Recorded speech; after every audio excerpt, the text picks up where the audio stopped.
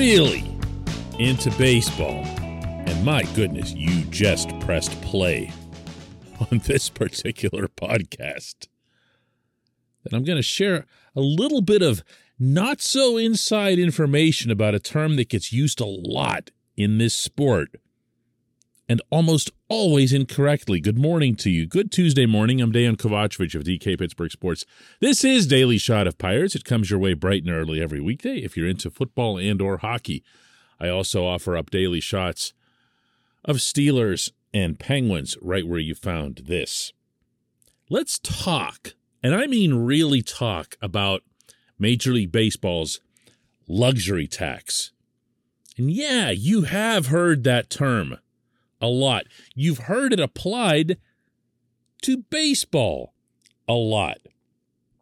And I'm here to tell you in a totally non-condescending, completely accepting way that you've probably heard it in only the wrongest of wrong ways. Let's start with this.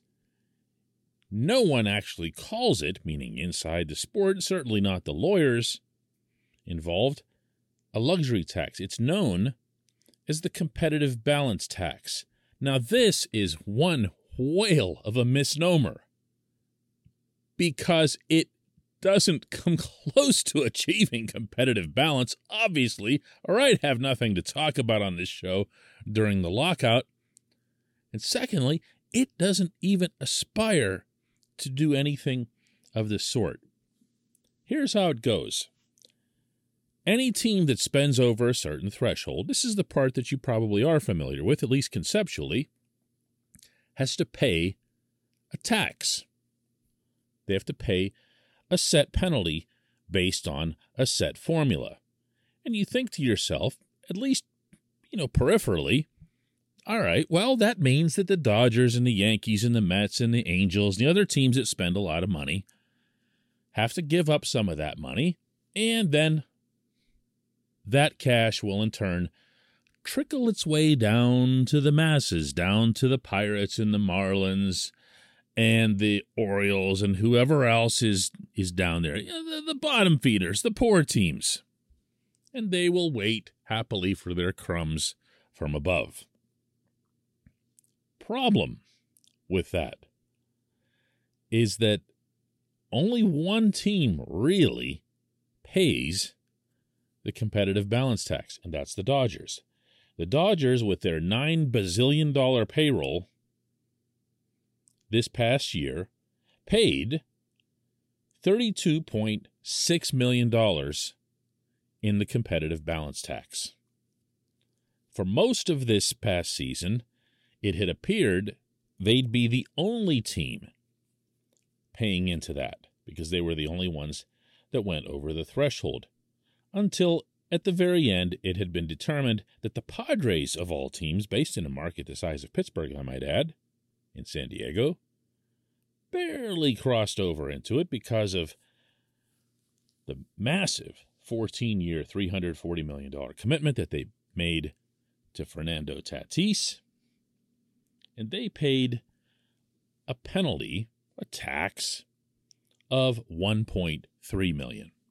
So your total amount that was put into that tax pool, the total amount collected by baseball's tax man, was $33 million. Okay, $33 million. I mean, that's not nothing.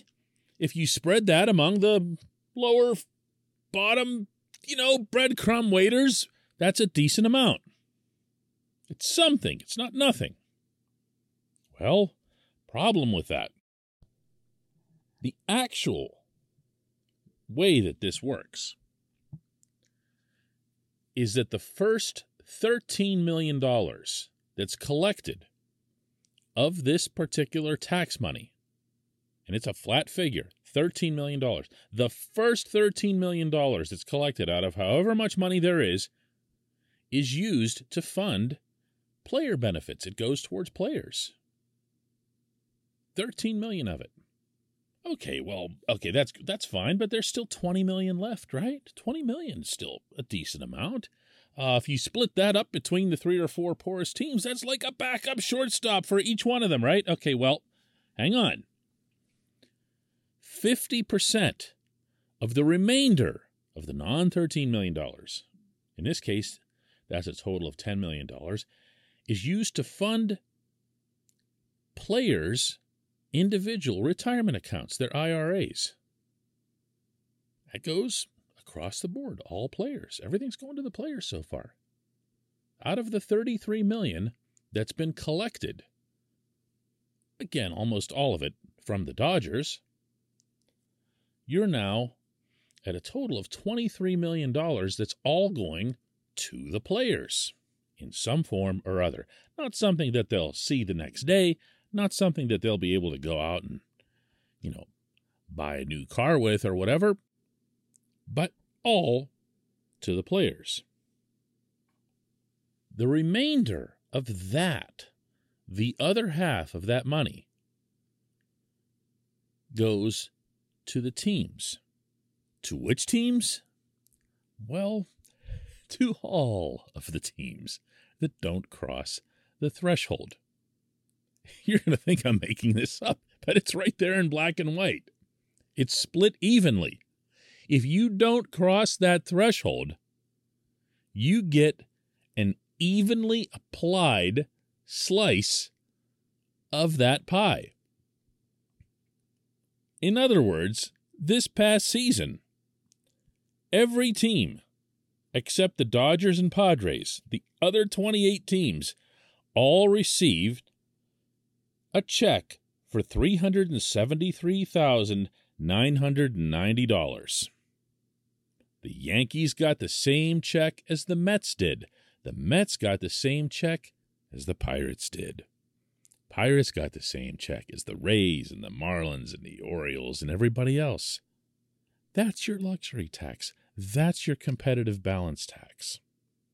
This portion of Daily Shot of Pirates is brought to you by our friends at North Shore Tavern. That's directly across Federal Street from PNC Park. It's home of Steak on a Stone, an eating experience, underscoring the word experience. The steak is brought to you partially cooked on an 800-degree stone, and you do the rest.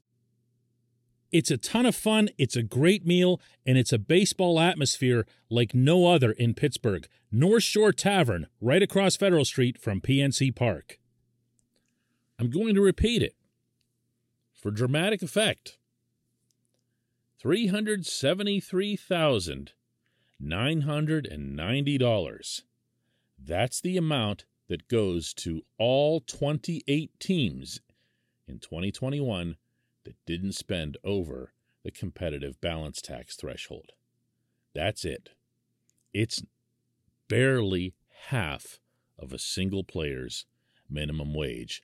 And just to make sure that it's fair, the Yankees get every bit as much as the Pirates. Now, I'm going to throw in some of the qualifiers that the more knowledgeable among you, or the ones who have the most free time to have wasted this much brain space on something this arcane, are no doubt thinking, well, the Pirates are getting other revenue sharing money.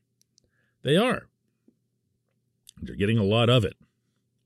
Almost all of it is something that's spread completely evenly among all 30 teams. That's just the universal truth. Without getting into all of those numbers and really annihilating you with a bunch of digits and decimal points this early in the day, I'll just say this. The national TV money is spread completely evenly. The advanced media money, as it's known in baseball, meaning the internet stuff, the MLB.TV, anything related to .com this or .com that, is spread completely evenly among all 30 teams. Even, not a lot of people know this, 48% of all local revenues are split evenly. Did you know that? Yeah. Any local dollar that's accumulated, whether it's in Los Angeles or whether it's in Pittsburgh, 48% of it goes into a pool and then gets spread out evenly. So why is there the massive economic imbalance that there still is? Well, that's because of that other 52%. That's because the Dodgers have a TV contract that is, depending on which measure you value the most, either 7 or 8 times greater than the one that's paid out here by AT&T Sportsnet Pittsburgh. That's why the Dodgers have a huge pool of money compared not just to the Pirates, but to pretty much everybody. So there is a system in place for sharing these revenues. A lot of them, even at the local levels, are shared. It's still nowhere near the revenue sharing models that we see in football and hockey and basketball. It's just not. In football, it's super easy because almost every game, meaning every regular season and every playoff game, the only ones that are the exceptions are the preseason games, are nationally televised. So everything is already in the same pool. There's no reason to divide anything up. In baseball, with 162 games, the much thicker schedule, and the greater programming that's offered, it's different. It just is. But that said, every single thing I just mentioned to you has nothing to do with a competitive balance tax. All of that was before the break. 100% of it was before the break. It is a total non-thing in baseball, except for the sum of money that the Dodgers are required to pay, and by the way, have no problem paying, so it doesn't deter them from doing anything. It's hardly a ceiling or cap of any kind on that particular franchise. When we come back, just one question.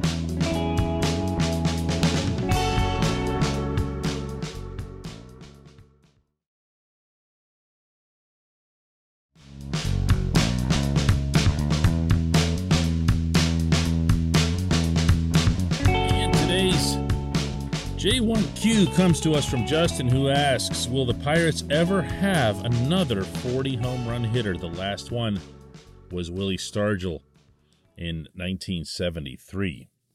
And Justin doesn't point out there, but he did in a subsequent exchange we had, that Brian Giles had 39. He's like, come back to him, and I go, wait a second, what about Giles? And he says, nope, he had 39. Well, okay, if you want to get technical, the Pirates haven't had a 40 home run hitter, accurately stated, since Pops way back in 73.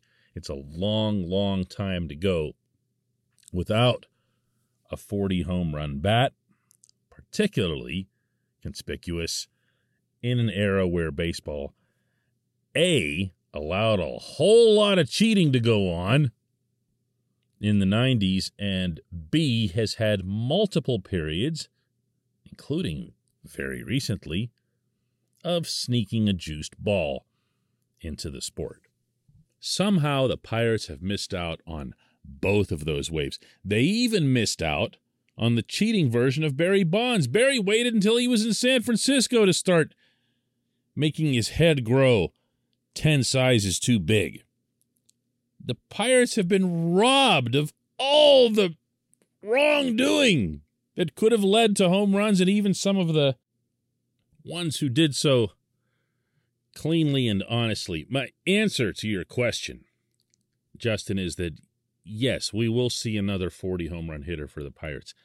I don't say that because of anything Pirates related. I say that because you can see from these various machinations behind the scenes, secretly, surreptitiously actually, that baseball really wants home runs. The people who run baseball want home runs. They'd prefer to have them legally.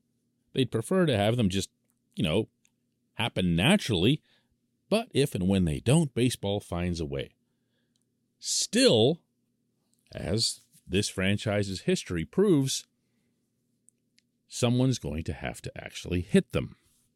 And if you want to be realistic here as opposed to dreaming, you have to look at the current roster and nowhere else and ask yourself, where's 40 home runs going to come from? Bryan Reynolds is the team's best player. Bryan Reynolds had an outstanding offensive season, and he hit 24. He did so in 559 official at-bats, which means it wasn't about being robbed of plate appearances. He had all kinds of opportunities. He did hit for power, and he topped out at 24. From there, the next two guys on the home run list are now both gone. Gregory Polanco had 11, Colin Moran had 10. So who are you left with? It's Yoshi Tsutsugo. Yoshi, of course, had the 8 home runs for the Pirates in a short period of time, 6 weeks, 43 games, 127 at-bats. If you multiply Yoshi's games, and I'm being really crude with the math here, times 4, and you multiply his home run production, yeah, it still ends up in the low 30s. And Yoshi's got some serious pop to all fields, by the way. So it's not likely with this current group. The top power prospect in the system was Mason Martin, who has since, somewhat curiously, I think, been exposed to the Rule 5 draft that might or might not ever happen now since it was canceled earlier this month. And that in and of itself might be a signal that Ben Cherington and his baseball ops staff don't value pure, raw power as much as some other teams might.